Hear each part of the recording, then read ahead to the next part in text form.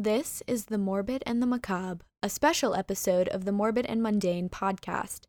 What follows is a scary story reading, viewer discretion is advised, and content warnings can be found in the episode description.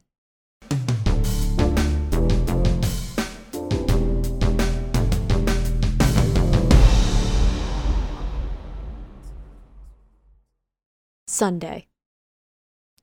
I'm not sure why I'm writing this down on paper and not on my computer. I guess I've just noticed some odd things.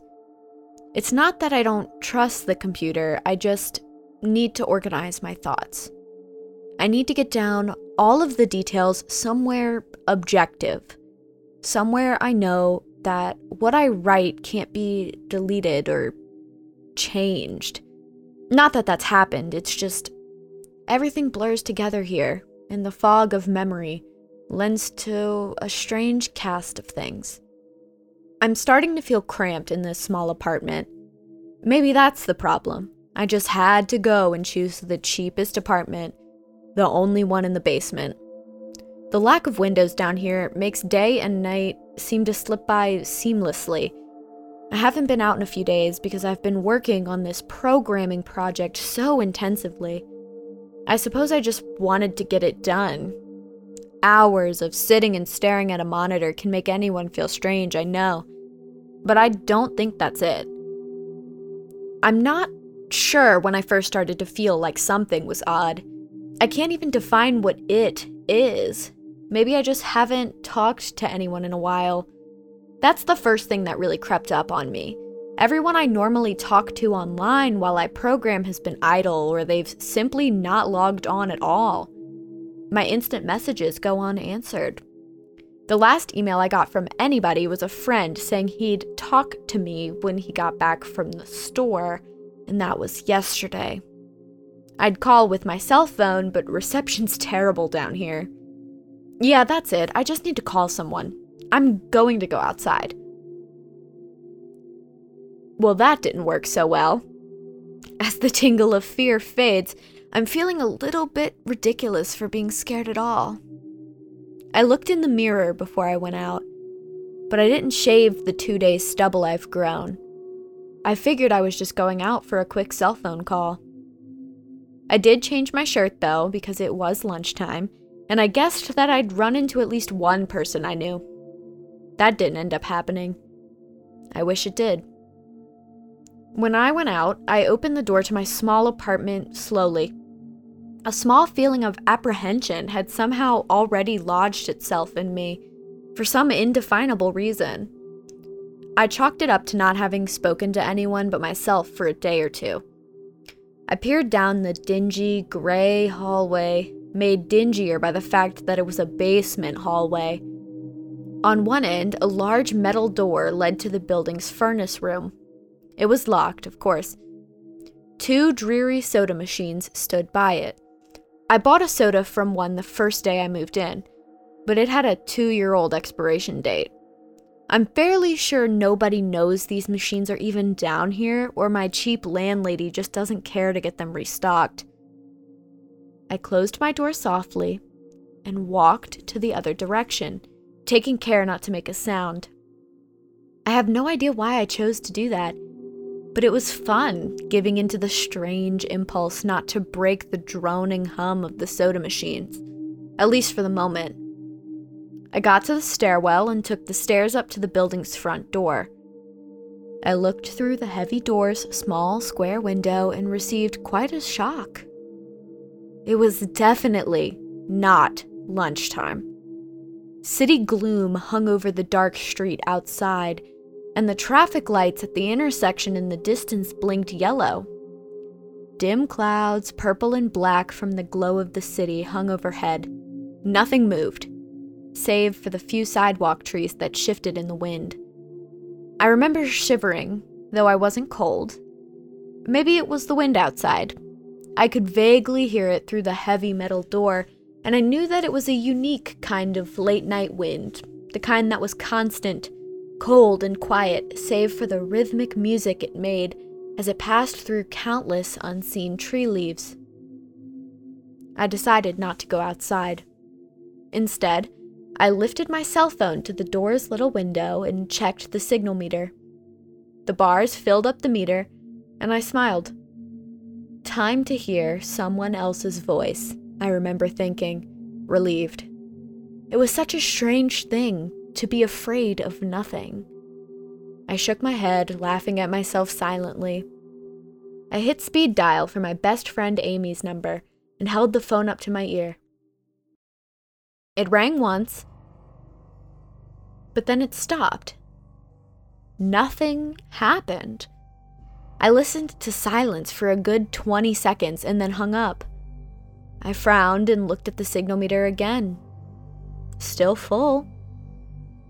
I went to dial her number again, but then my phone rang in my hand, startling me. I put it up to my ear. "Hello?" I asked, immediately fighting down a small shock at hearing the first spoken voice in days, even if it was my own. I had gotten used to the droning hum of the building's inner workings, my computer, and the soda machines in the hallway. There was no response to my greeting at first, but then, finally, a voice came. "Hey," said a clear, male voice, obviously of college age like me. "Who's this?" "John," I replied, confused. "Oh, sorry, wrong number." He replied, then hung up. I lowered the phone slowly and leaned against the thick brick wall of the stairwell. That was strange.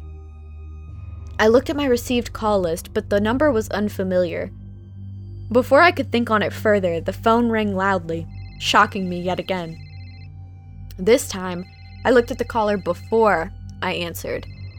It was another unfamiliar number. This time, I held the phone up to my ear but said nothing. I heard nothing but the general background noise of a phone. Then, a familiar voice broke my tension. "John?" was the single word in Amy's voice. I breathed a sigh of relief. "Hey, it's you," I replied. "Who else would it be?" She responded. "Oh, the number. I'm at a party on 7th Street and my phone died just as you called me. This is someone else's phone, obviously." "Oh, okay," I said. "Where are you?" she asked. My eyes glanced over the drab, whitewashed, cylinder block walls and the heavy metal door with its small window. "At my building," I sighed. "Just feeling cooped up. I didn't realize it was so late." "You should come here," she said, laughing. "Nah, I don't feel like looking for some strange place by myself in the middle of the night," I said, looking out the window at the silent, windy street that secretly scared me just a tiny bit. "I think I'm gonna keep working or go to bed." "Nonsense," she replied. "I can come get you. Your building is close to 7th Street, right?" "How drunk are you?" I asked, lightheartedly. "You know where I live." "Oh, of course," she said abruptly. "I guess I can't get there by walking, huh?" "You could if you wanted to waste half an hour," I told her. "Right," she said. "Okay, have to go. Good luck with your work." I lowered the phone once more, looking at the numbers flash as the call ended. Then, the droning silence suddenly reasserted itself in my ears. The two strange calls and the eerie street outside just drove home my aloneness in this empty stairwell. Perhaps from having seen too many scary movies, I had the sudden, inexplicable idea that something could look into the door's window and see me. Some sort of horrible entity that hovered at the edge of aloneness, just waiting to creep up on unsuspecting people that stayed too far from other human beings. I knew the fear was irrational, but nobody else was around, so I jumped down the stairs, ran down the hallway into my room, and closed the door as swiftly as I could while staying silent. Like I said, I feel a little ridiculous for being scared of nothing, and the fear has already faded. Writing this down helps a lot. It makes me realize that nothing is wrong. It filters out half-formed thoughts and fears that leave only cold, hard facts. It's late. I got a call from a wrong number, and Amy's phone died, so she called me back from another number. Nothing strange is happening. Still, there was something a little off about that conversation.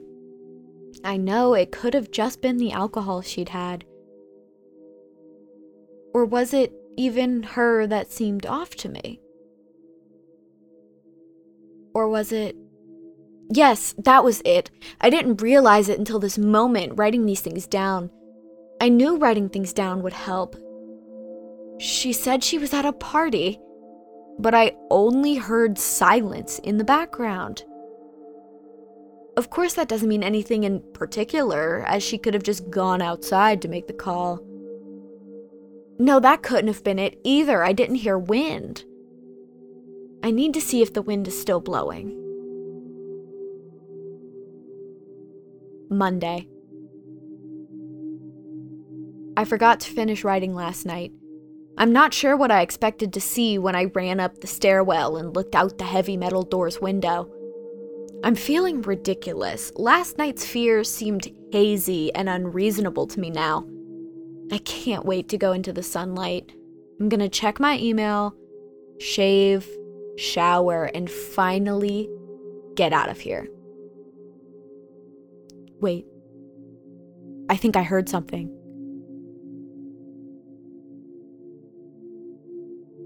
It was thunder. That whole sunlight and fresh air thing didn't happen. I went out into the stairwell and up the stairs only to find disappointment. The heavy metal door's little window only showed flowing water as torrential rain slammed against it. Only a very dim, gloomy light filtered in through the rain, but at least I knew it was daytime, even if it was gray. I tried looking out the window and waiting for lightning to illuminate the gloom, but the rain was too heavy and I couldn't make out anything more than vague, weird shapes moving at odd angles in the waves washing down the windows.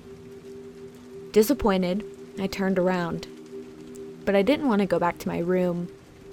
Instead, I wandered further up the stairs, past the first floor and the second. The stairs ended at the third floor, the highest floor of the building. I looked through the glass that ran up the outer wall of the stairwell, but it was that warped, thick kind that scatters light. Not that there was much to see through the rain to begin with. I opened the stairwell door and wandered down the hallway. The 10 or so thick wooden doors, painted a blue a long time ago, were all closed. I listened as I walked, but it was the middle of the day, so I wasn't surprised that I heard nothing but rain outside.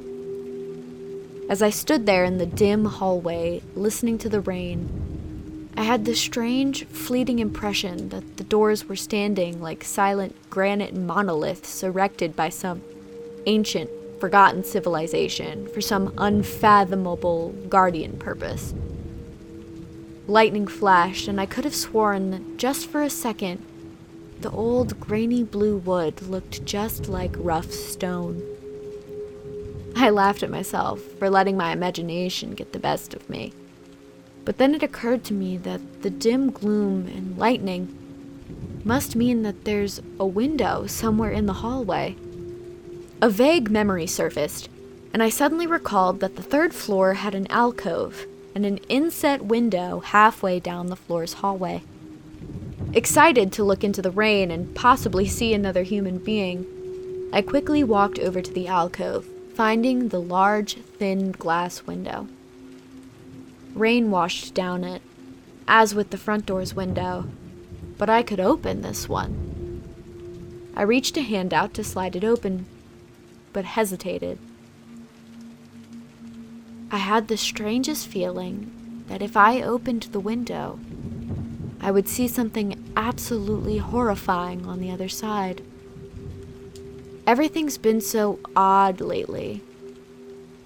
so I came up with a plan and came back here to get what I needed. I don't seriously think anything will come of it, but I'm bored, it's raining, and I'm going stir crazy. I came back to get my webcam. The cord isn't long enough to reach the 3rd floor by any means, so instead, I'm gonna hide it in between the 2 soda machines in the dark end of my basement hallway, run the wire along the wall and under my door, and put black duct tape over the wire to blend it in with the black plastic strip that runs along the base of the hallway's walls. I know this is silly, but I don't have anything better to do. Well, nothing happened. I propped open the hallway to stairwell door, steeled myself, and then flung the heavy front door wide open and ran like hell downstairs to my room and slammed my door. I watched the webcam on my computer intently, seeing the hallway outside my door and most of the stairwell. I'm watching it right now, but I don't see anything interesting. I just wish the camera's position was different so I could see out the front door. Hey, somebody's online! I got out an older, less functional webcam that I had in my closet to video chat with my friend online. I couldn't really explain to him why I wanted to video chat, but it felt good to see another person's face. And he couldn't talk for very long, and we didn't talk about anything meaningful, but I feel much better. My strange fear has almost passed. I would completely feel better, but there's something odd about our conversation. I know I've said that everything has seemed odd, but still. He was very vague in his responses. I can't recall one specific thing that he said. No particular name or place or event. But he did ask for my email address to keep in touch. Wait, I actually literally just got an email. I'm about to go out. I got an email from Amy that asked me to meet her for dinner at, quote, the place we usually go. I do love pizza, and I've been eating random food from my poorly stocked fridge for days, so I can't wait. Again, I feel ridiculous about this odd couple of days I've been having. I should destroy this journal when I get back. Ooh, another email. Oh my god. I almost left the email and opened the door.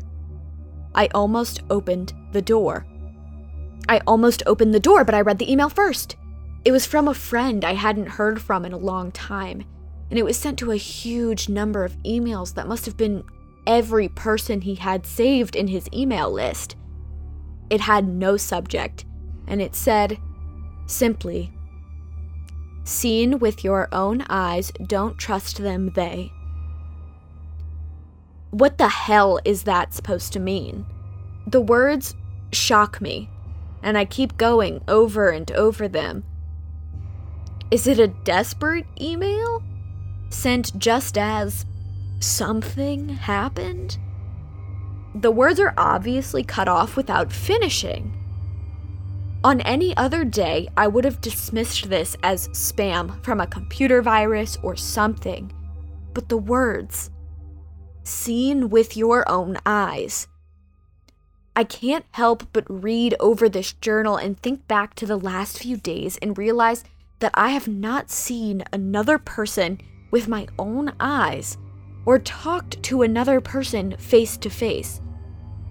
The webcam conversation with my friend was so strange, so vague, so eerie now that I think about it. Was it eerie? Or is the fear clouding my memory? My mind toys with the progression of events I've written here, pointing out that I have not been presented with one single fact that I did not give out unsuspectingly. The random wrong number that got my name and subsequent strange return call from Amy. The friend that asked for my email address. I messaged him first when I saw him online, and then I got my first email a few minutes after that conversation. Oh my god, that phone call with Amy. I said over the phone, I said I was within a half-hour's walk of 7th Street. They know I'm near there. What if they're trying to find me? Where is everyone else? Why haven't I seen or heard from anyone else in days? No, this is crazy. This is absolutely crazy. I need to calm down. This madness needs to end.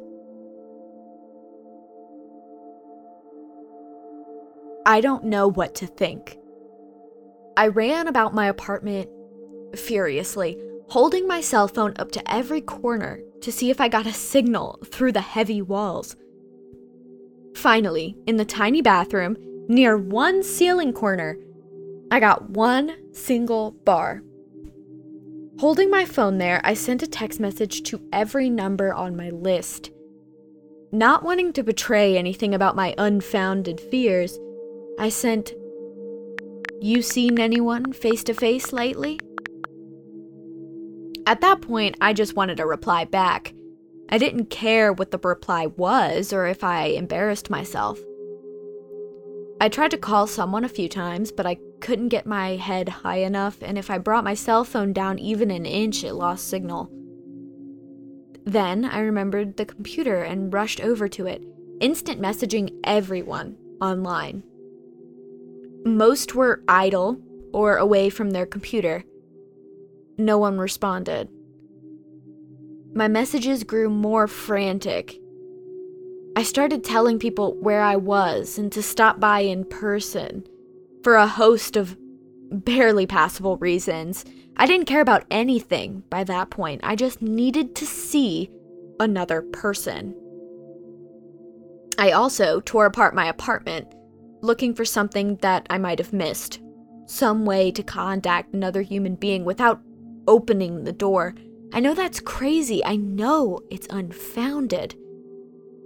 But what if? What if? I just needed to be sure. I taped the phone to the ceiling just in case. Tuesday. The phone rang. The phone rang. Exhausted from last night's rampage, I must have fallen asleep.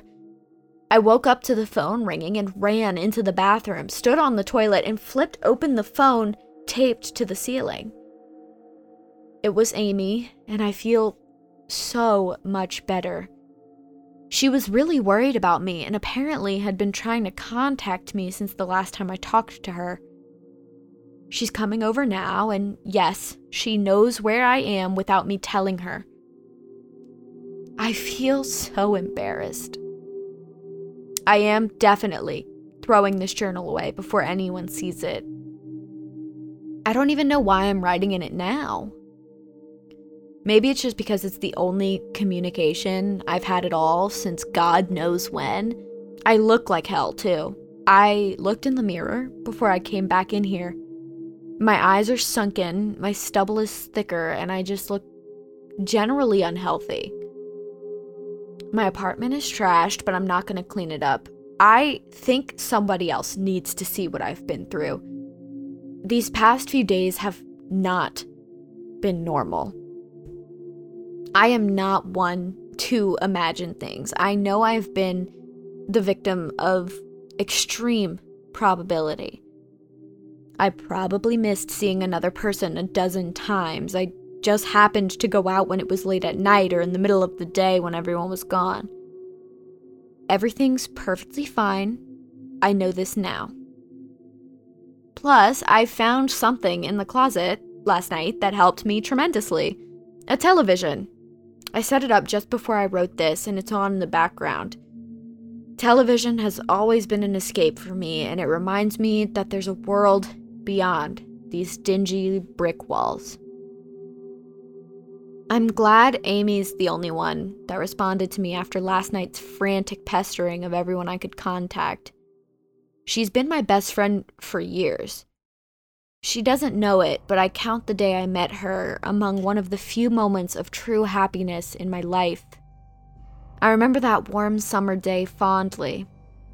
It seems a different reality from this dark, rainy, lonely place.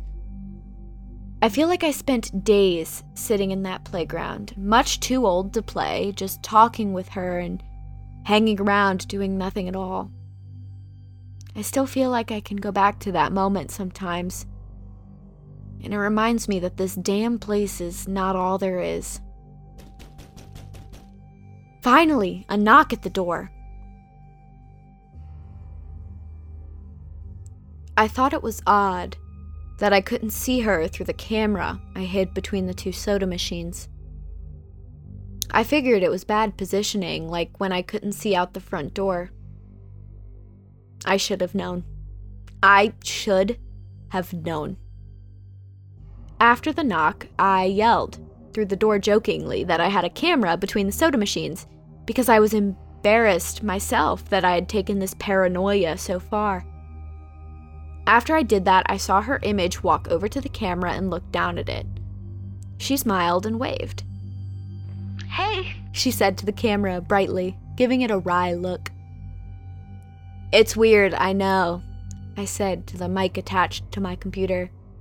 I've had a weird few days, must have. she replied. Open the door, John. I hesitated. How could I be sure? Hey, humor me a second here, I told her through the mic.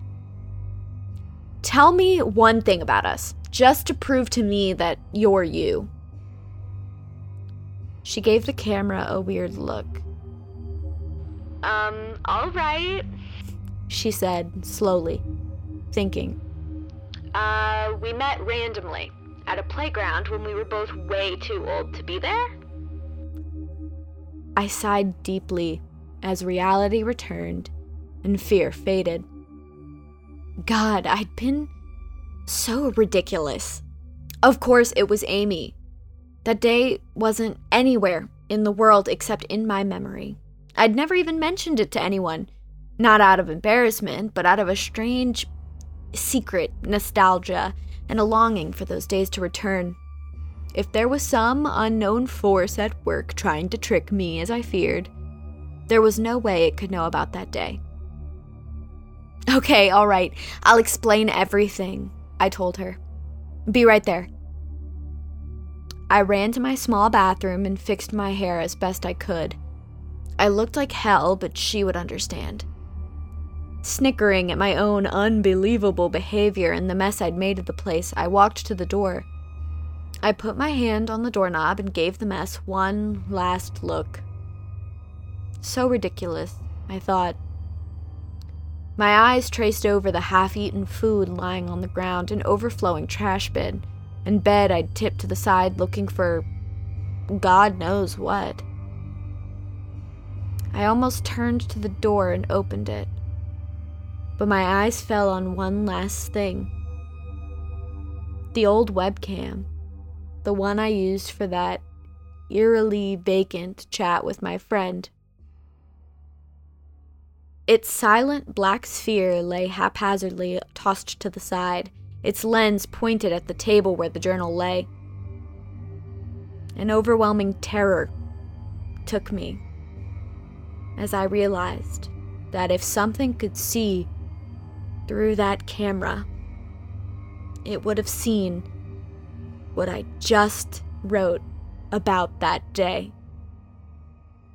I asked her for one thing about us, and she chose the only thing in the world that I thought they or it did not know. But it did know.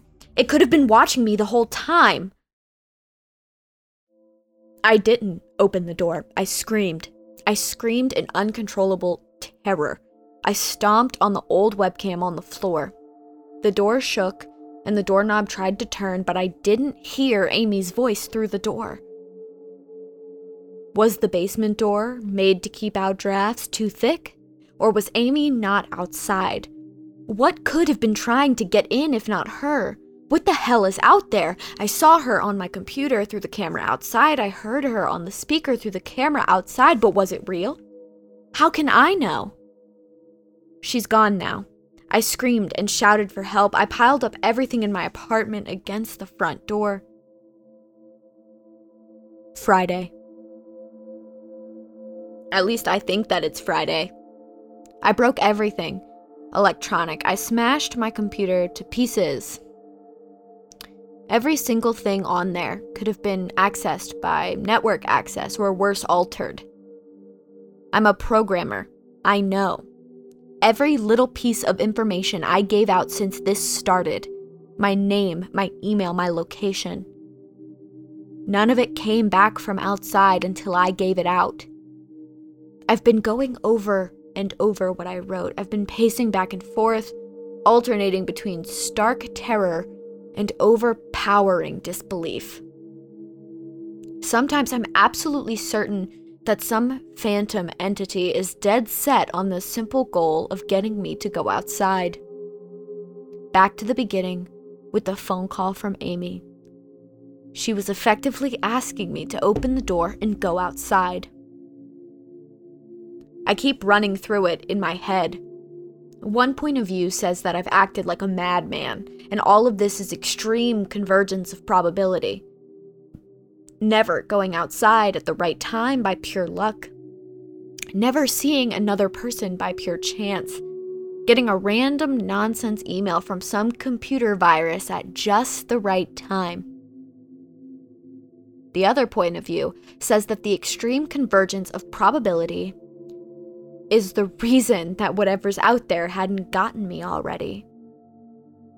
I keep thinking, I never opened that window on the 3rd floor.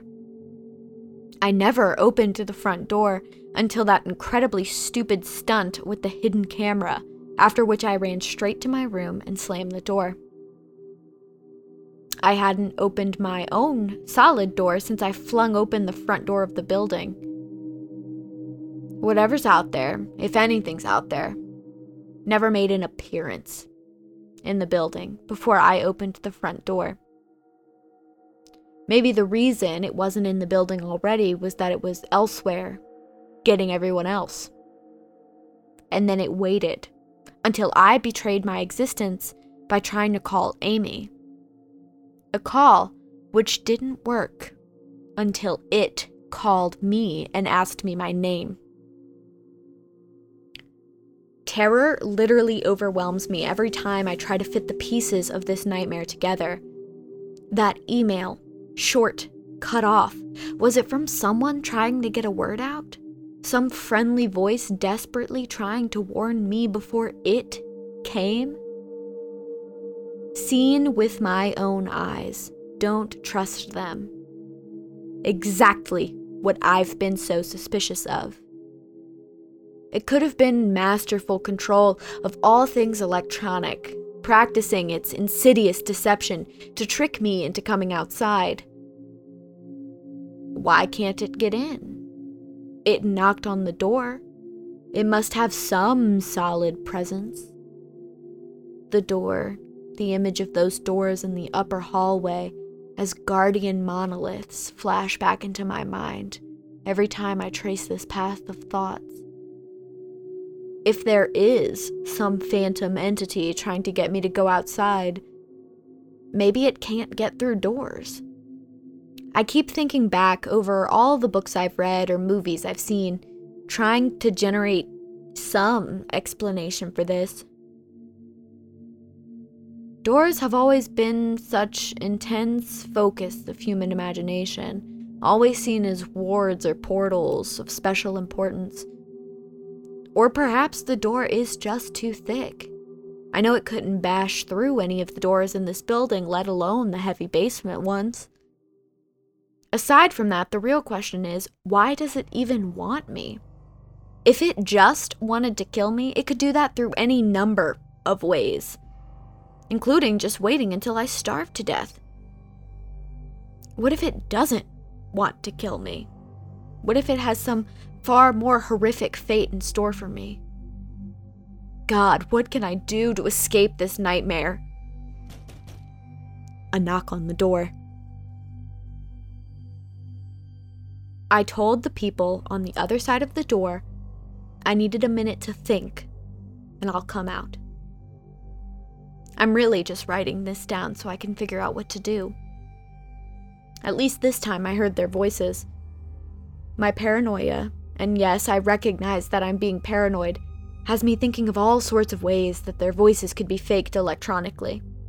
There could be nothing but speakers outside, simulating human voices.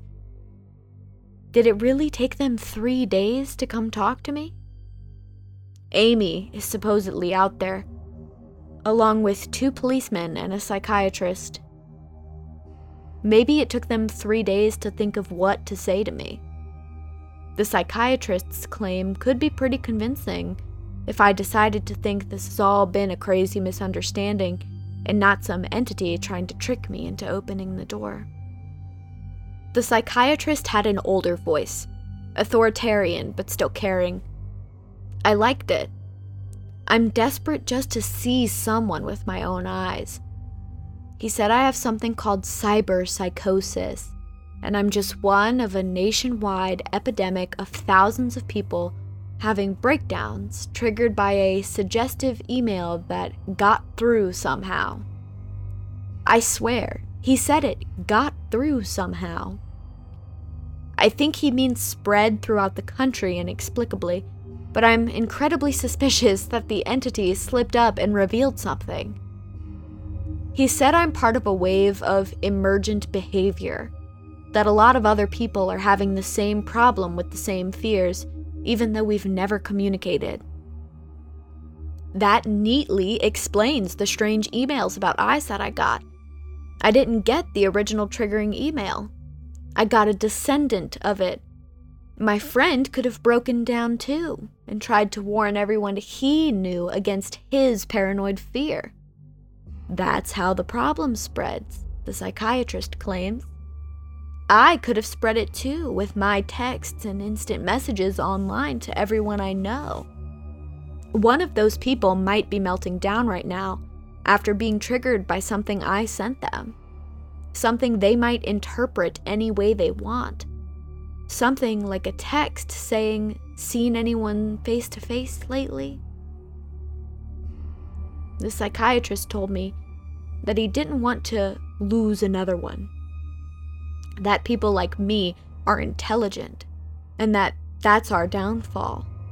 We draw connections so well that we draw them even when they shouldn't be there. He said it's easy to get caught up in paranoia in our fast-paced world, a constantly changing place where more and more of our interaction is simulated. I have to give him one thing. It's a great explanation. It neatly explains everything. It perfectly explains everything, in fact.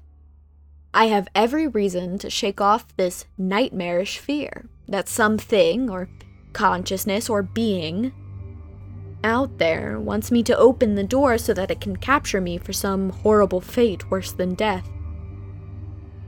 It would be foolish, after hearing that explanation, to stay in here until I starve to death just to spite the entity that might have gotten everyone else.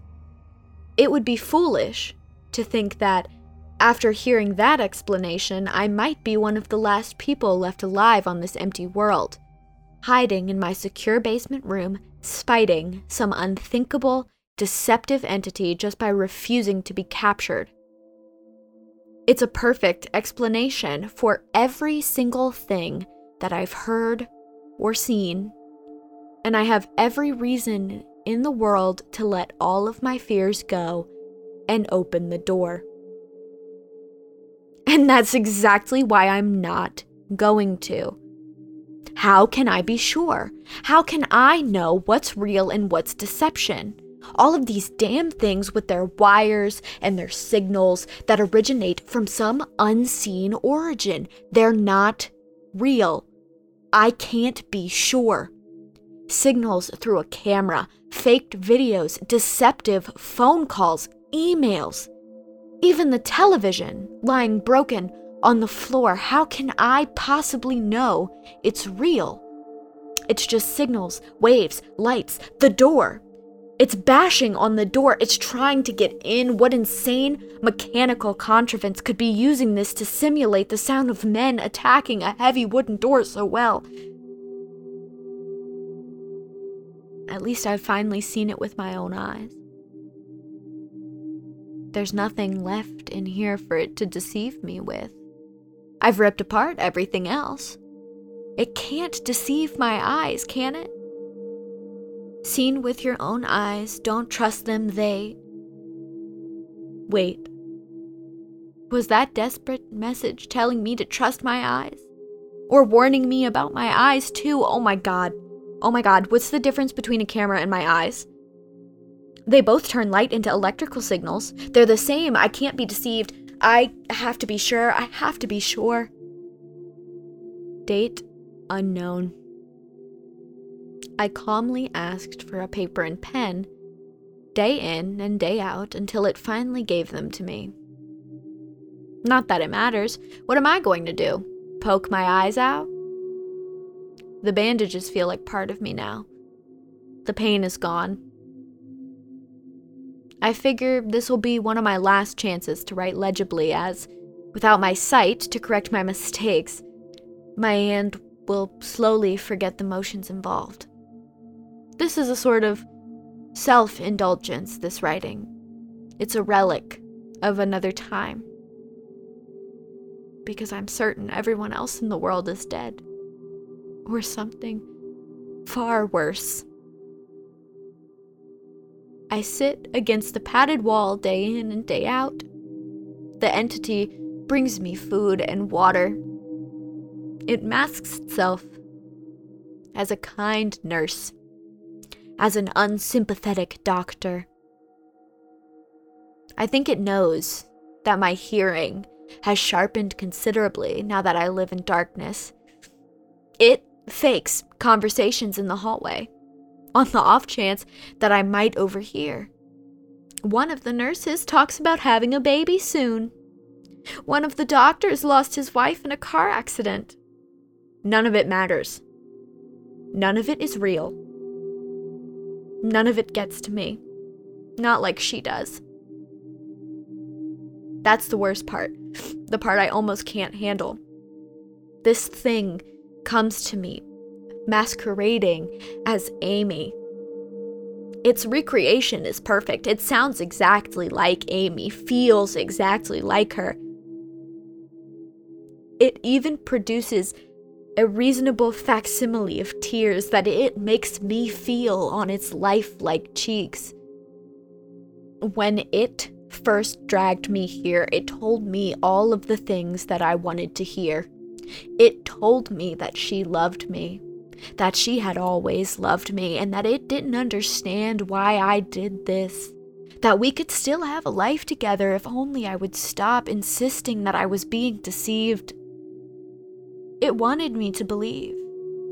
No, it needed me to believe that she was real. I almost fell for it. I really did. I doubted myself for the longest time. In the end, though, it was all too perfect, too flawless, and too real. The false Amy used to come to me every day, and then every week, and then finally it stopped coming altogether. But I don't think the entity will give up. I think the waiting game is just another one of its gambits. I will resist it for the rest of my life if I have to. I don't know what happened to the rest of the world, but I do know that this thing needs me to fall for its deception. If it needs that, then maybe, just maybe, I am a thorn in its agenda. Maybe Amy is still alive out there somewhere, kept alive only by my will to resist this deceiver. I hold on to that hope, rocking back and forth in my cell to pass the time. I will never give in. I will never break. I am a hero. The doctor read the paper that the patient had scribbled on. It was barely readable, written in a shaky script of one who could not see. He wanted to smile at the man's steadfast resolve, a reminder of the human will to survive. but he knew that the patient was completely delusional. After all, a sane man would have fallen for the deception a long time ago. The doctor wanted to smile. He wanted to whisper words of encouragement to the delusional man. He wanted to scream, but the nerve filaments wrapped around his head and into his eyes made him do otherwise. His body walked into the cell like a puppet and told the patient once more that he was wrong, and that there was surely nobody trying to deceive him. What you just heard was a creepypasta called Psychosis, written by Matt Demersky in 2013. Now, it's also published in his book, Psychosis, Tales of Horror. Your narrator today was me, Mac, again. Follow us on Instagram at morbid_and_mundane. Follow us on TikTok at morbidandmundane, no spaces. In our Instagram bio, please be sure to check out our Google Drive for pictures and videos, and our Discord, where we talk about a slew of things, along with voting on our weekly episode titles. If you're interested in Emily's summer excursions, we also have a channel in our Discord where she keeps us updated with the prairie dogs. Thank you guys so much for the support and understanding. We really appreciate it. Bye!